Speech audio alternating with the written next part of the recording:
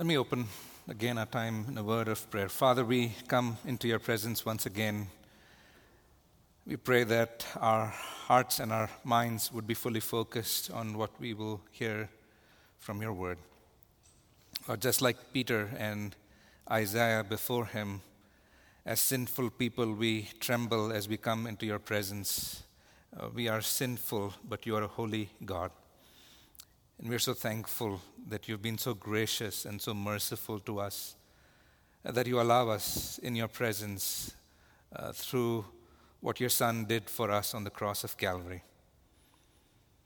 So as we think of this lofty subject, Lord, we pray that our hearts would lift up in praise and worship and adoration, because you're truly worthy of all of those things. Help us now. We ask these things in Christ's precious and worthy name. Amen. If you have your booklets, turn with me to page number 11.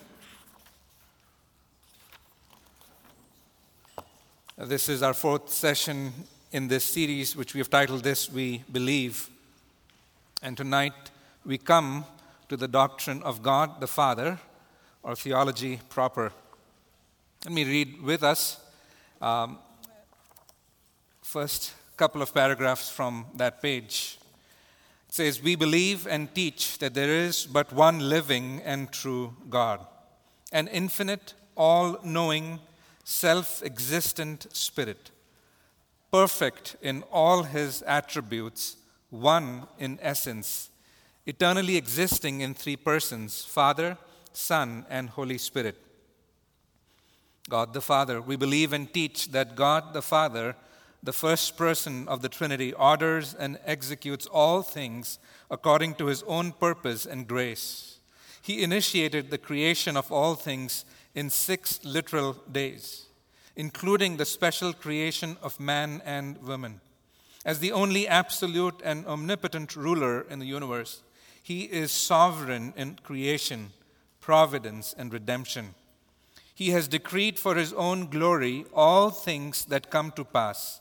He continually upholds, directs, and governs all creatures and events. In his sovereignty, he is neither the author nor approver of sin, nor does he diminish or destroy the accountability of moral, intelligent creatures." We'll stop there. In an online article put out by the Pew Research in 2012, so this is some time back, the article was titled Nuns, N-O-N-E-S, Nuns on the Rise. It said this: "The number of Americans who do not identify with any religion continues to grow at a rapid pace. 1/5 of the U.S. public and 1/3 of adults under 30 are religiously unaffiliated today, the highest percentages ever in the Pew Research Center polling. In the last 5 years, that is 2007 to 2012, in the last 5 years alone, the unaffiliated have increased from just over 15% to just under 20% for all U.S. adults. Their ranks now include more than 13 million self-described atheists and agnostics, as well as nearly 33 million people, which is almost 10%, it says 14% of the entire U.S. population, who say they have no particular religious affiliation. The same research center did another report in 2021, so 2 years back, now reports that the figure is about 29%. So from 15% in 2012 to 29% in 9 years. While atheists and agnostics have long existed, but in the last 2 decades or so, what has changed is that instead of adopting a low profile, they have now become increasingly vocal, and they wear that badge of being an atheist or an agnostic with pride. But in the midst of all the changes in the culture, in the midst of the ups and downs of the culture that we live in, there's one thing that does not change, and it's the unchanging Word of God. It continues to speak with authority and with objectivity. In fact, twice in the Psalms, Psalm 14 and Psalm 53, written by King David, he declares, "The fool has said in his heart, there is no God." They are corrupt. They have committed abominable deeds. There is no one who does good. Now, fool, as described here, is not someone who is not intelligent. This is a person who has no perception of spiritual truth and spiritual realities. That is what a fool is. The meaning of the text is not that unintelligent people do not believe in God. Rather, the text means that sinful people do not believe in God. It is an unrighteous and a wicked thing to deny that God exists. Such a denial is then, as you go on to read Psalm 14 and Psalm 53, such a denial is accompanied by a wicked lifestyle. The question then is, can God be known? Is there a God? And if so, how is he like? And if he exists, what is the best response to such a God? So today we come to the study of God. In technical words, theology proper. I've titled our lesson, Who Are You, Lord? Who are you, Lord? As we consider God, more particularly the first person of the Trinity. And then, Lord willing, in part 2 and part 3, we will consider our Lord Jesus Christ and then the Holy Spirit. So as we begin here are 5 things framed as questions that I want to touch upon today. We will ask the questions and we will attempt to answer those questions. Can we really know God? Is God even there? Where we will talk about some of the evidences that are there for God's existence. What does the Bible say about God? Fourthly, what does the Bible say God is like? Where we will think of God's attributes. And then finally, and I think this is most importantly, how should we respond to God? Because we don't want to just have information about God. We don't want to know facts about God. No, we want to know God. So first of all, can we really know God? How can we even begin to explore this subject? While all other subjects that we study will be exhausted, this one we will continue to study throughout eternity. And that brings me to the first thing about this section, and that is the incomprehensibility of God. In one sense, we can never really fully know God. This is generally known as the incomprehensibility of God. It is that quality of God which makes him incapable of being fully understood or defined to any other being other than God himself. How can a finite human being, like you and me after all, imagine knowing and understanding an infinite being? Reminds me of Job chapter 11, verse 7 to 9, where it says, can you discover the depths of God? Can you discover the limits of the Almighty? They are high as the heavens. What can you do? Deeper than Sheol, what can you know? Its measure is longer than the earth and broader than the sea. In the last 2 weeks, we saw that on our own, we can never come to know the God of the Bible. That is, unless he reveals himself to us. Through creation, that is, through general revelation, and in the Bible, God reveals himself to us. But he does not reveal himself to us exhaustively. He does not reveal everything there is to know about him. You see, if we can know everything about God, if we can know everything there is to know about God, that would put us in his position. And as created beings, that can never be. He's so vast and so beyond our human categories that even to understand him, we have to use human categories and stretch those categories to its limits. And even after we do that, we express who God is in negative terms because we simply do not have the words to express who God is. But let me give you an example. We recognize that as human beings, physically speaking, we have limits. And so when we talk about ourselves, we say we are limited. But when we talk about God, we say he is unlimited. We have to appeal to what you and I understand about the word limit and then say that God is totally opposite of that. While you and I can only be present in one place at one point of time, that would be true of us, but that would be untrue of God. He is here, and He is with our friends, and He is with our family members at the same time and in the same way. We can pray and communicate with Him on the beach and in the woods, kneeling next to our beds, sitting in our patios. He is with us when we drove here, and He is here with us as we talk about Him. Now, it's difficult to grasp, and we will never be able to grasp everything that we can know about Him. In a sense, it's never possible to fully know God. But in another sense, it is possible to know God. And that is what we call as the knowability of God. And we can know things about Him because He took the initiative to reveal those to us. We can know God, but we cannot know everything about Him.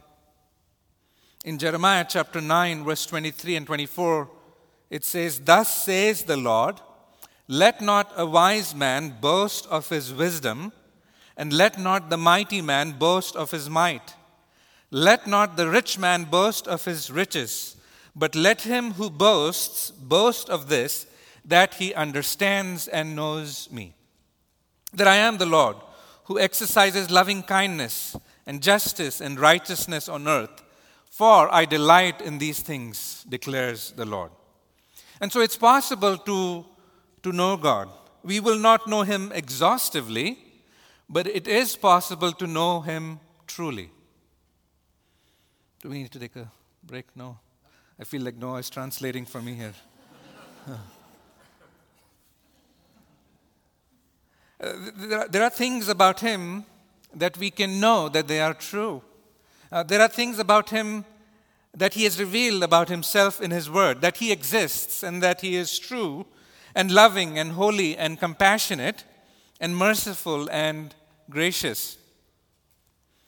God can be known, not exhaustively, but we can know God truly. You and I come into this world because someone has willed it and caused us to come into this world.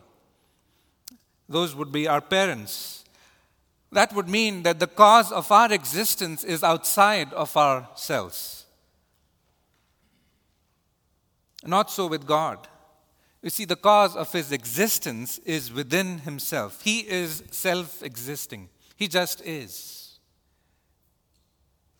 It's like God is in a category, and He alone is in that category. There's no one else in that category. And everything else is in this other category. Because everything else is created. He Himself is the uncreated, self-existing being. And so the task really before us, even as we frame these in questions, is just enormous. And we have to admit that on our own, we can never know God. But we also admit that unless God took the initiative of revealing Himself to us, we cannot know truths about this God. And so that brings us to the second question, which we had raised earlier. Is God even there? Is God even there? That brings me to a text which is such a known text, and it's Paul's letter to the Romans. In Romans chapter 1, verse 20, Paul writes, "For since the creation of the world, His invisible attributes, His eternal power, and His divine nature have been clearly seen, being understood through what has been made, so that they are without excuse." What Paul is saying here is each one of us is created with an understanding that God exists, but we suppress that knowledge in and through our unrighteousness. Romans tells us that the fact that God exists is a known fact. The knowledge of God's existence is known, but it is suppressed. Isn't it the psalmist who says the heavens are telling the glory of the God, and their expanse is declaring the works of His hands? What an amazing God this is. And I want to look with you at a few arguments or evidences for God's existence without being too technical about it. But I think it's helpful to know what these arguments are so that we can be assured in our own hearts that we don't have to keep our minds aside when we come to this God, the God of the Bible. There are many, but I've restricted for our lesson for tonight to three of them. The first one is called the teleological argument for God's existence. Teleological comes from the word telos, and telos means aim or goal or design. Basically, you're saying that everything that exists on this earth seems to have a purpose, a design. And so the first premise is, if there is a design, then there is a designer. There is a design that we see in this earth and everything that is created, and therefore there is a designer, namely God Himself. Our body parts seem to have a purpose. Nature as it exists seems to have a purpose. The environment seems to have a purpose. And the universe seems to have a purpose as well, governed by precise laws. If there is a purpose or a design, then there must be a designer. And what we are saying is that that designer is God. But there's another argument. This is the moral argument for God's existence. And what this one is saying is that if there is objective moral law, then there has to be a moral law giver. If objective moral values exist, then God exists. Objective moral values do exist, and therefore God exists, is the conclusion. When we say objective, what we mean is those things that are right or wrong, regardless of wherever you are in the world. Subjective means those values are relative. Everything is permitted in that sense. Let me give you an example. Rape, for example, is wrong regardless of the culture we live in. Lying would be another one. I can't imagine a culture where cowardness is appreciated. No, they are all things that are considered universally wrong. If God does not exist, then everything is permissible. And so because objective moral values do exist, they are grounded in someone who gives those values, and the giver of those values is God. Then there is a third one, which is popularly known as the cosmological argument.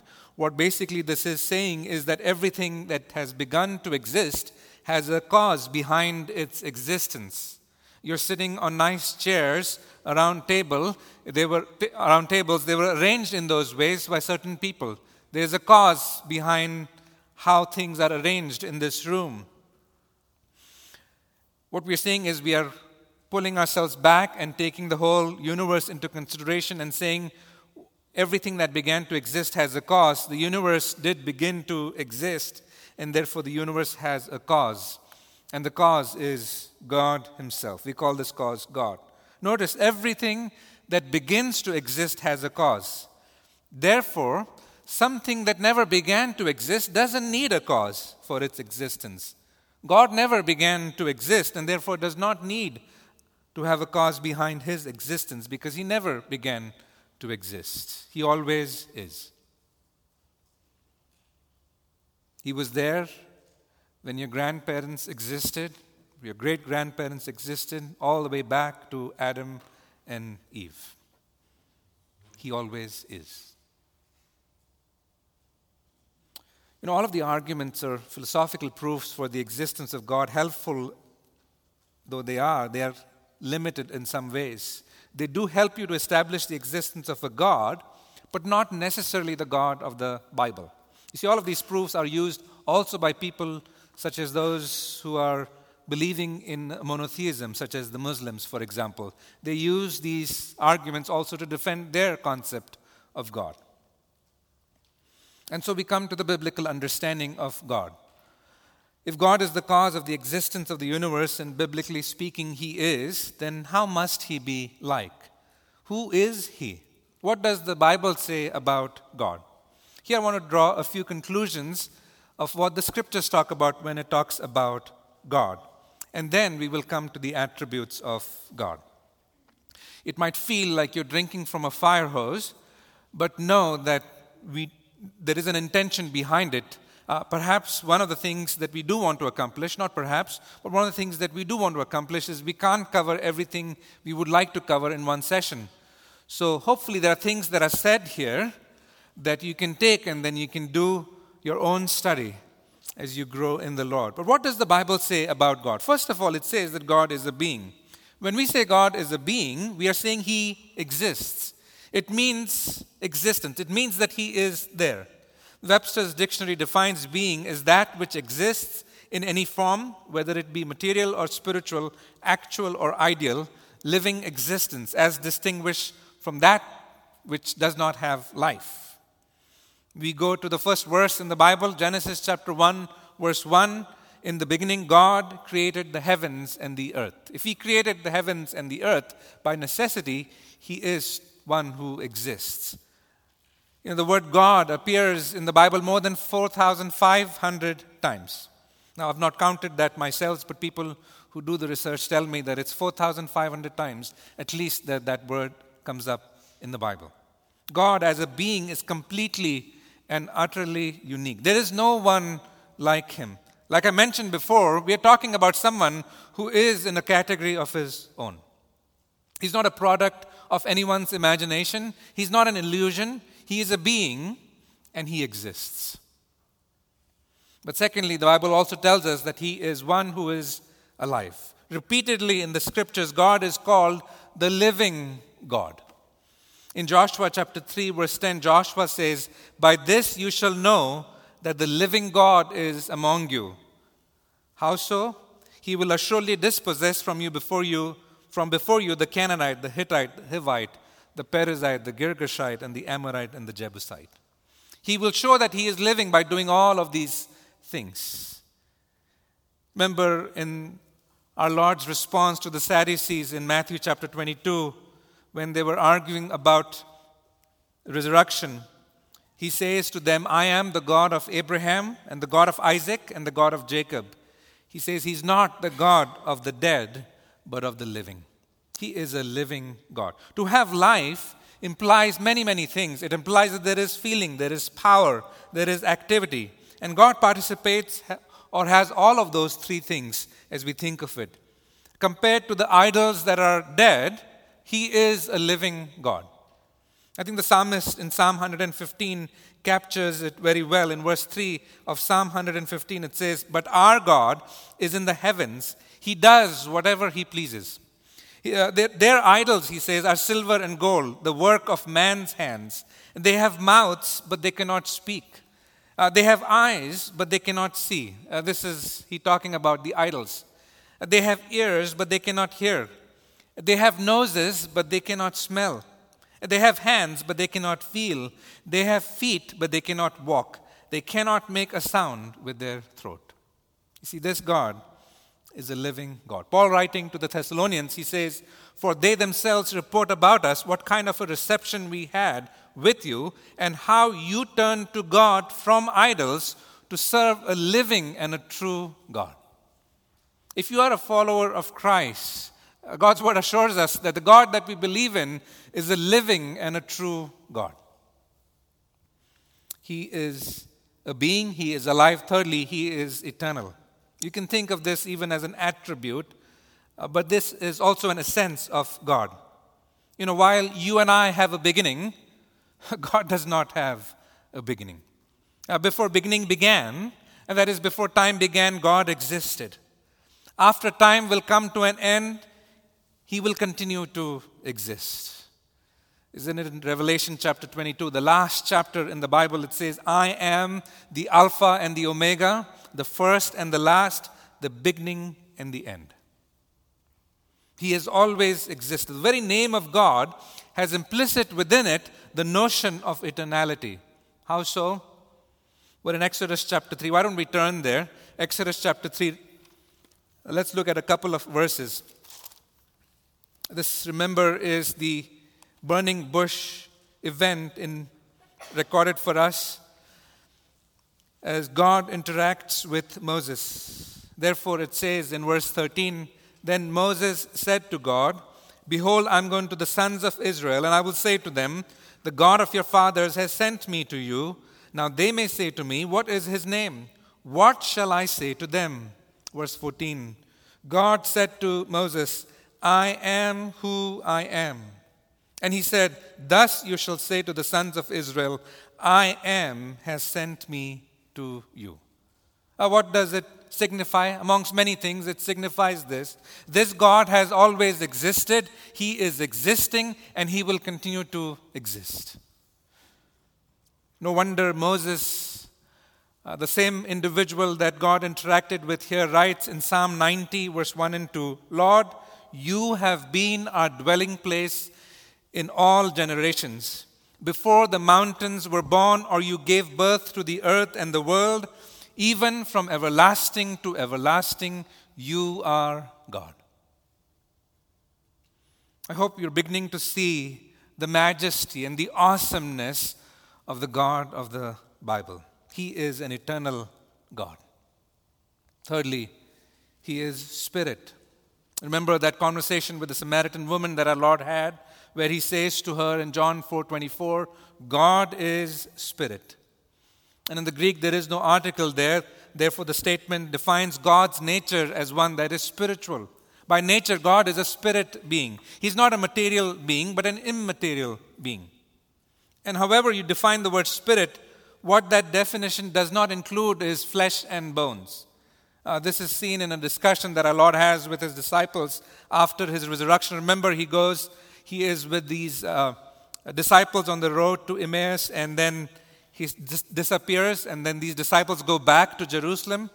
The Lord appears there, and then He shows His hands and His feet, and He says to them, see my hands and my feet, that it is I myself. Touch me and see. And then He says this, for a spirit does not have flesh and bones as you see that I have.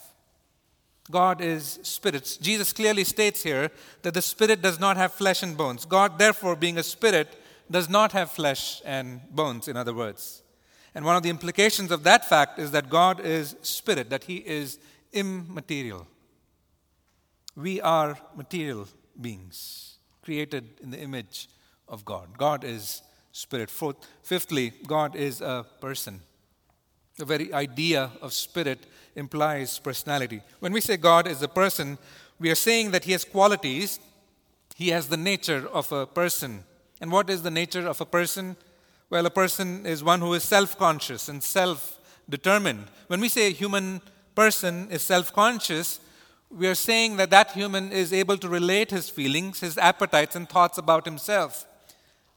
Also, when we say something is self-determined, we mean that the individual is free to make choices from within in view of his motives and his ends. And God is both a self-conscious being and a self-determined being.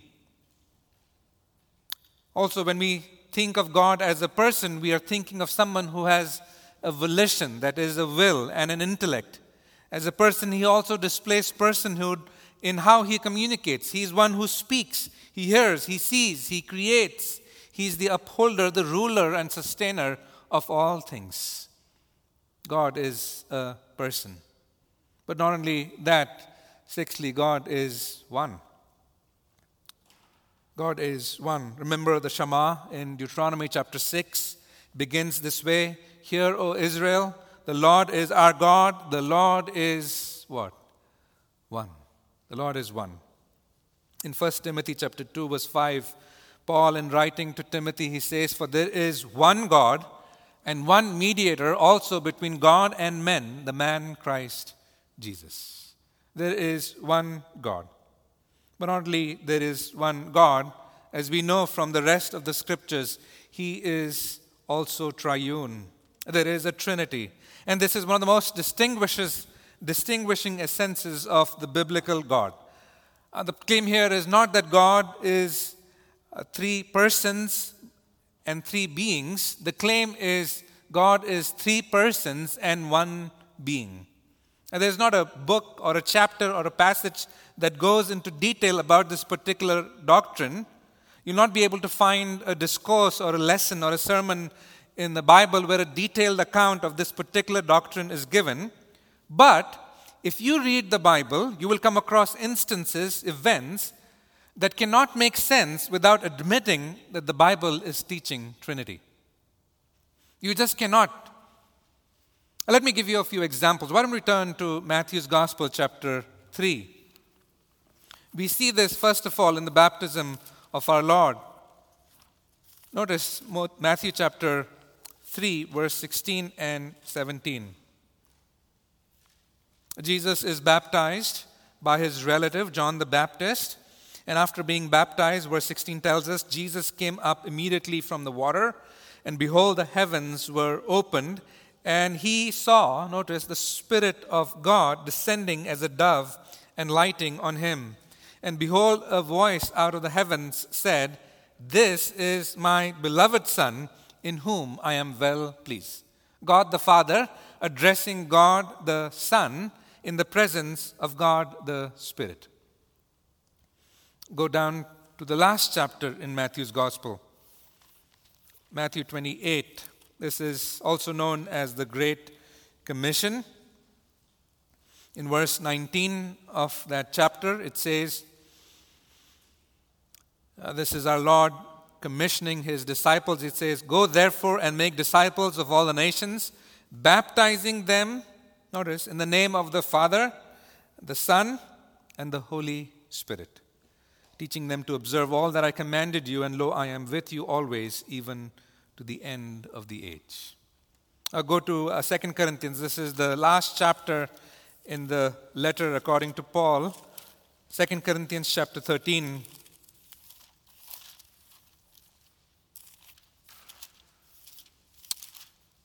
And notice how Paul closes this letter, giving equal weightage to each person of the Trinity.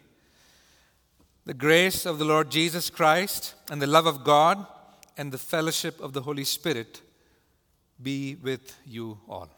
If you're interested in further text, you can note down Acts chapter 5, where the apostles equate God with the Holy Spirit. In the story of Ananias and Sapphira, clearly we see the Bible that it portrays that there are three distinct persons in the Godhead, and yet there is one being.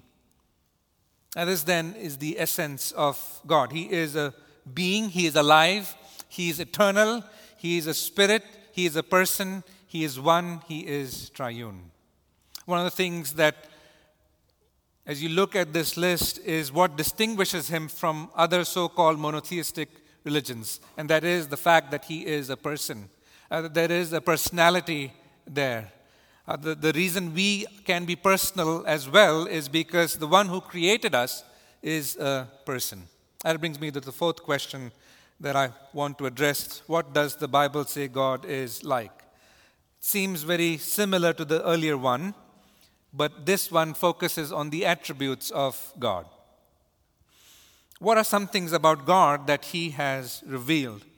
What I'm going to share with you is not an exhaustive list. These are not all the attributes of God. Rather, these are a sampling of attributes of God, and that too from the ones that he has revealed. As I mentioned, he has not revealed everything about himself. Even eternity is not going to be enough as we explore who God is. God is a subject that we will continue to explore even when we are in his presence. Still, God possesses attributes that we can know, and he has given us these attributes in his word to understand who he is. As we think of these attributes, theologians categorize them into two categories. One is those attributes that he shares with you and me. Not exhaustively, but to a limited extent. So we know that God is wise or God is holy. Those attributes are extended to us, not in its entirety, but in a limited sense. And then there are other attributes that he does not share, that are unique to him. Those are called as the non-shared attributes. Let's begin there with the non-shared attributes. First of all, it's immutability.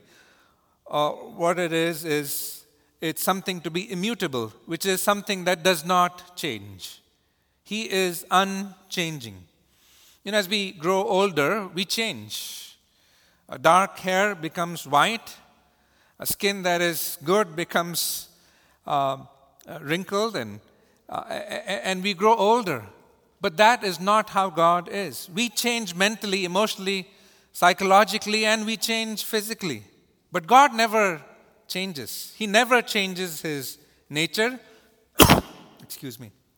Nor does he ever change his purpose. In Malachi chapter 3, verse 6, it says, "For I, the Lord, do not change. Therefore you, O sons of Jacob, are not consumed." He never changes. His plans never change. He never gets better or worse. His promises do not change. As you think of God's immutability, it ought to be a source of firm and incredible joy for you and me. That's not how the Greek gods or the Hindu gods are, who changed according to how their day was. No, this God doesn't change. Our God does not change implies that He is one who is dependable. His purposes are unfailing and His promises unassailable. Perhaps to a limited extent we find this in men and women that we trust, men and women who are of integrity. And we think of them, we think that we can trust them, they are dependable because we can almost predict how they will behave. Here is a man, here is a woman who is always honest. We can depend on them. If that is true of human beings, how much more true it is of God. He does not change. These ones should be, the rest of the ones that follow should be very familiar to us. He is an omnipotent God. His omnipotence is a non-shared attribute. Omni stands for all, and potent stands for power. He's all-powerful. To be omnipotent is to have unlimited power. God is able and powerful to do anything that He wills. Is there anything impossible with God? Psalm 33 verse 6 says, "By the word of the Lord the heavens were made, and by the breath of His mouth all their host." That is some power. To create something out of nothing. To be omnipotent is to have unlimited power. God is able and powerful to do anything He wills. But as we think of that concept, one note of caution to avoid a contradiction: He does not do anything that is contrary to His nature. Is there something that is not possible for God to do? Yes, He cannot lie, because that will be something against His nature. That's why the writer of Hebrews says, "So that by two unchangeable things in which it is impossible for God to lie." He is an omnipotent God, but for our understanding, He doesn't do anything against His character or nature. Thirdly, He is an omniscient God. When we say God is omniscient, we mean that He knows all things and He knows everything. From each other, we are able to hide some things, but we cannot hide anything from God. In Isaiah 46, verse 9 and 10, it says, "Remember the former things long past, for I am God and there is no other. I am God and there is no one like me, declaring the end from the beginning, and from ancient times things which have not been done, saying, my purpose will be established, and I will accomplish my good pleasure." God not only knows our present, He knows our past, He knows our future, and He knows all permutations and combinations of what would have happened if we had taken a certain course of action. Everything is known to God. Why don't we turn to Psalm 139, where this is captured so well by the psalmist. Psalm 139.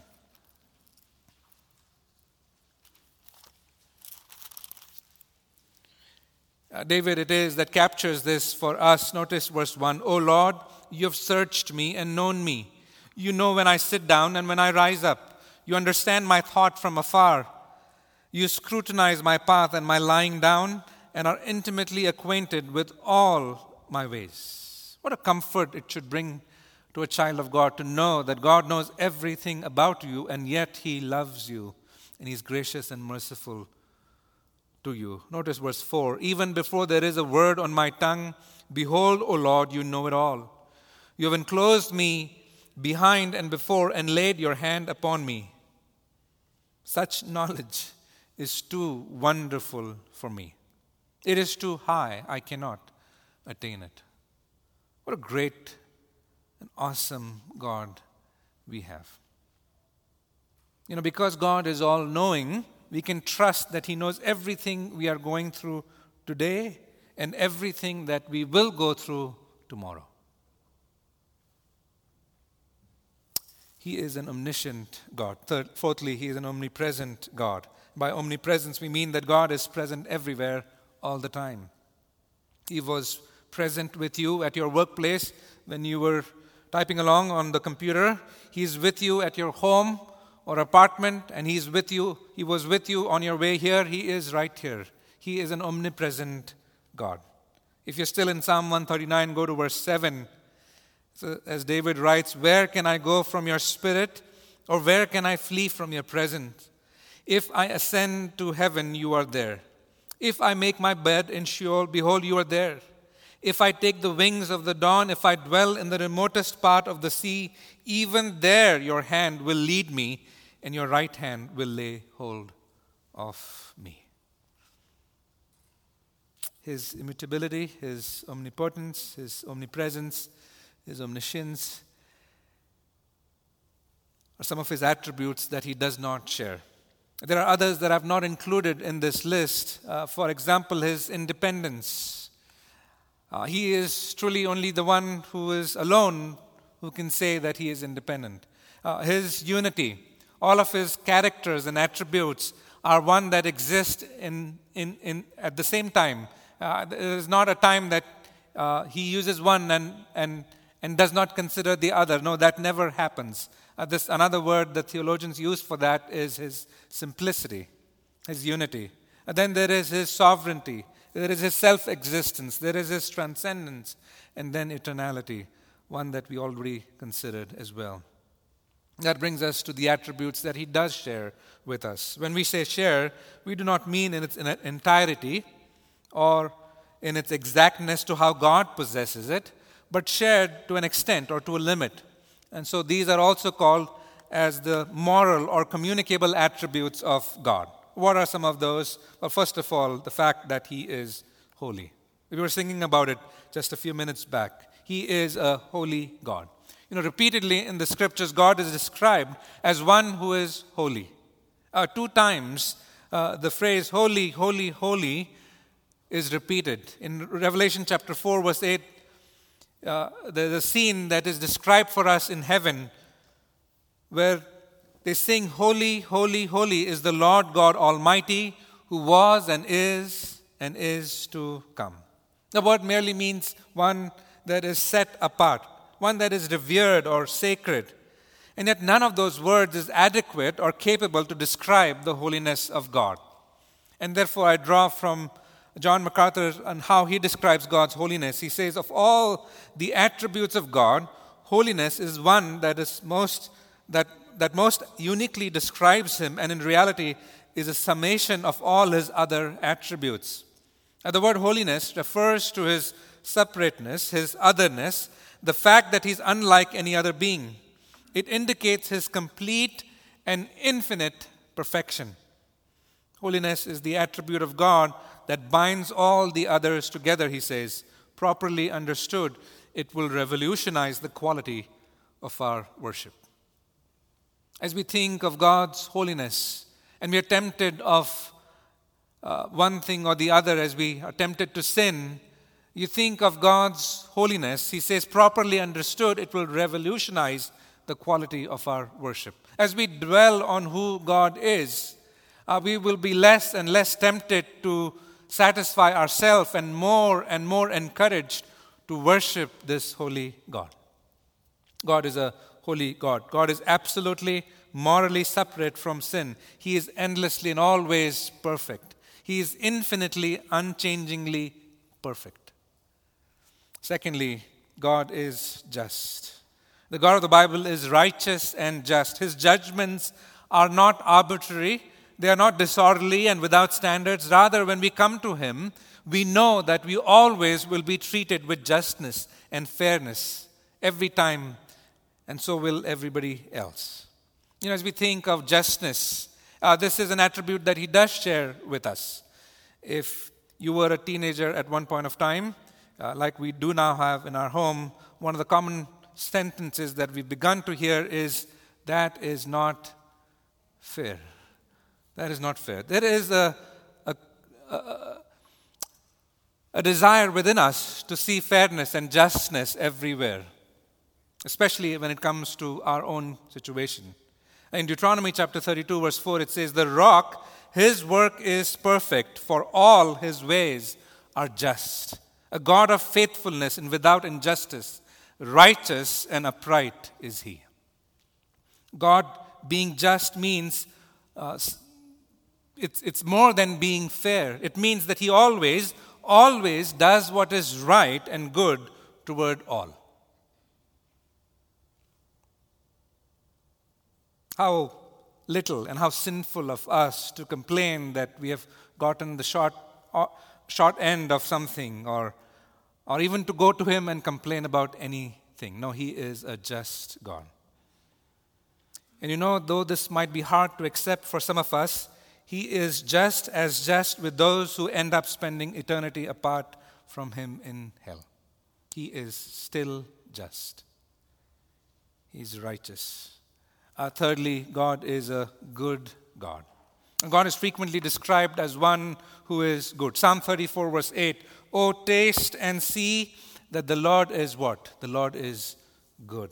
How blessed is the man, how blessed is the woman that takes refuge in him.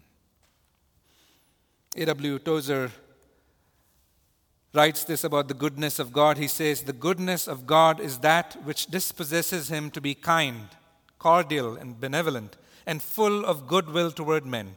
He is, out of his goodness, tender-hearted and of quick sympathy, and his unfailing attitude toward all moral beings is open, frank, and friendly. He is an approachable God.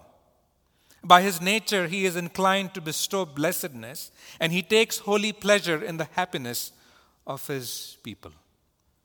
We have a good God. When the psalmist writes, "Oh, taste and see that the Lord is good," he's inviting us not merely to believe that God is good, but also to come and experience and participate in that goodness.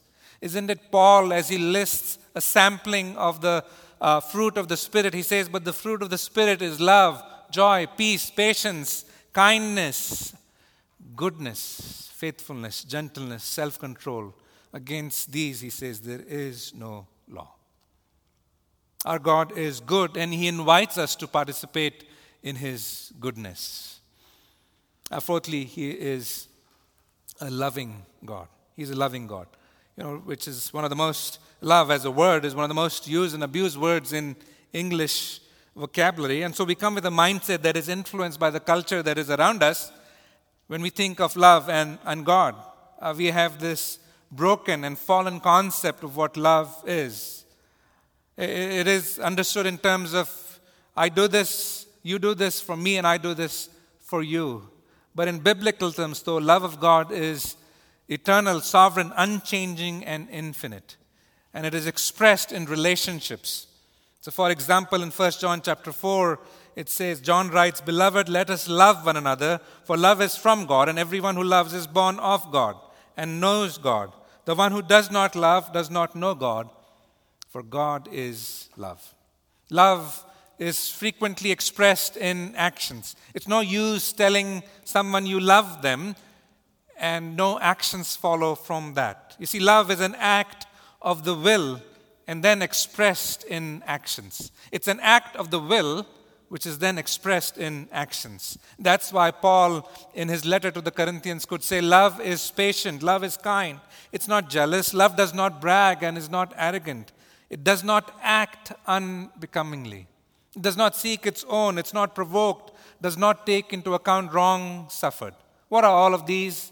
These are act of the will expressed then in verbs, in actions. One of the interesting things to observe about God is whenever love is mentioned in connection with God, it's always followed by an action. Think of John chapter 3, verse 16. Think of Romans chapter 5, verse 8. "But God demonstrates his love towards us in that while we were yet sinners, Christ died for us." God is a loving God, and he shares that attribute with us. We are loving to whatever limited extent we are, because the God that we believe in is also a loving God. Fifthly and finally, he's a merciful and a gracious God. You see, when we say that God is merciful, we are saying that he is infinitely, unchangeably lovingly kind towards us, in that he withholds from us that which we deserve. That's his mercy. We deserve his wrath. We deserve an eternity apart from him. As sinners in rebellion against this holy God, we deserve death. But because of his mercy, we don't get what we deserve. That is his mercy. And in many times, in many ways, we act mercifully towards others as well. And in certain circumstances, we also expect others to act mercifully towards us.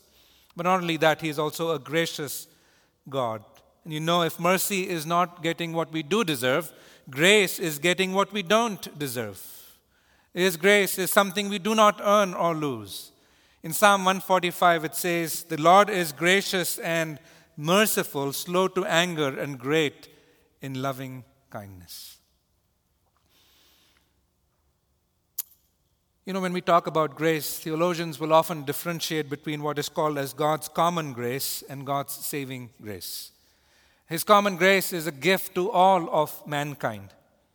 Matthew 5:45, "So that you may be sons of your Father who is in heaven. For," He says, "He causes His sun to rise on the evil and on the good, and sends rain on the righteous and the unrighteous." That's His common grace.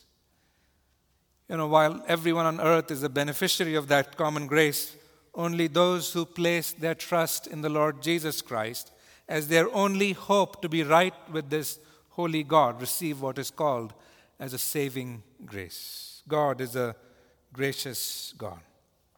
Isn't it Paul who writes in Ephesians 2, "For by grace you have been saved through faith, and that not of yourselves, it is the gift of God, not as a result of works, so that no one may boast." How would you like to be remembered at the end of your life? Would you want to be remembered as one who pursued God as much as your capacities allowed you to pursue God? Or would you be known as that one who was so self-focused that there was nothing done for the glory of God in his or her life? You see, if you're a child of God, then your goal in life, my goal in life, is to bring glory to this God. Not intrinsic glory, not one that He already possesses, but one that is expressed towards Him, in living a life that is truly honoring to Him. This is a British pastor who served in New Zealand for a number of years by the name F.W. Boreham. He wrote this at the end of his ministry when he was about 86 years old. And he was asked what would he change if he had a chance to do his ministry all over again. This is what he wrote: "If I could have my ministry again, I would talk more about God. Not about God's works or God's ways, God's power or God's bounty, but about God's very self. God's omnipresence, God's omniscience, God's omnipotence, God's unutterable goodness, God's ineffable holiness, God's splendor, God's glory, God's love. For if I could make people very sure of God, they would soon hurry to that divine Savior who is able to save to the uttermost those who come to God by Him." What would you like to be known as you continue to grow into adulthood?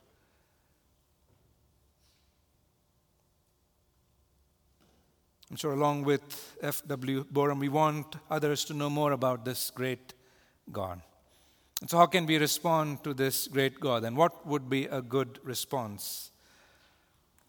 Well, not in our texts that we have looked at today, but we know that this God is a holy God and we are sinful people. And the only way that we can have access to this holy God is through the blood of His Son. So first of all, confess your sins to Him.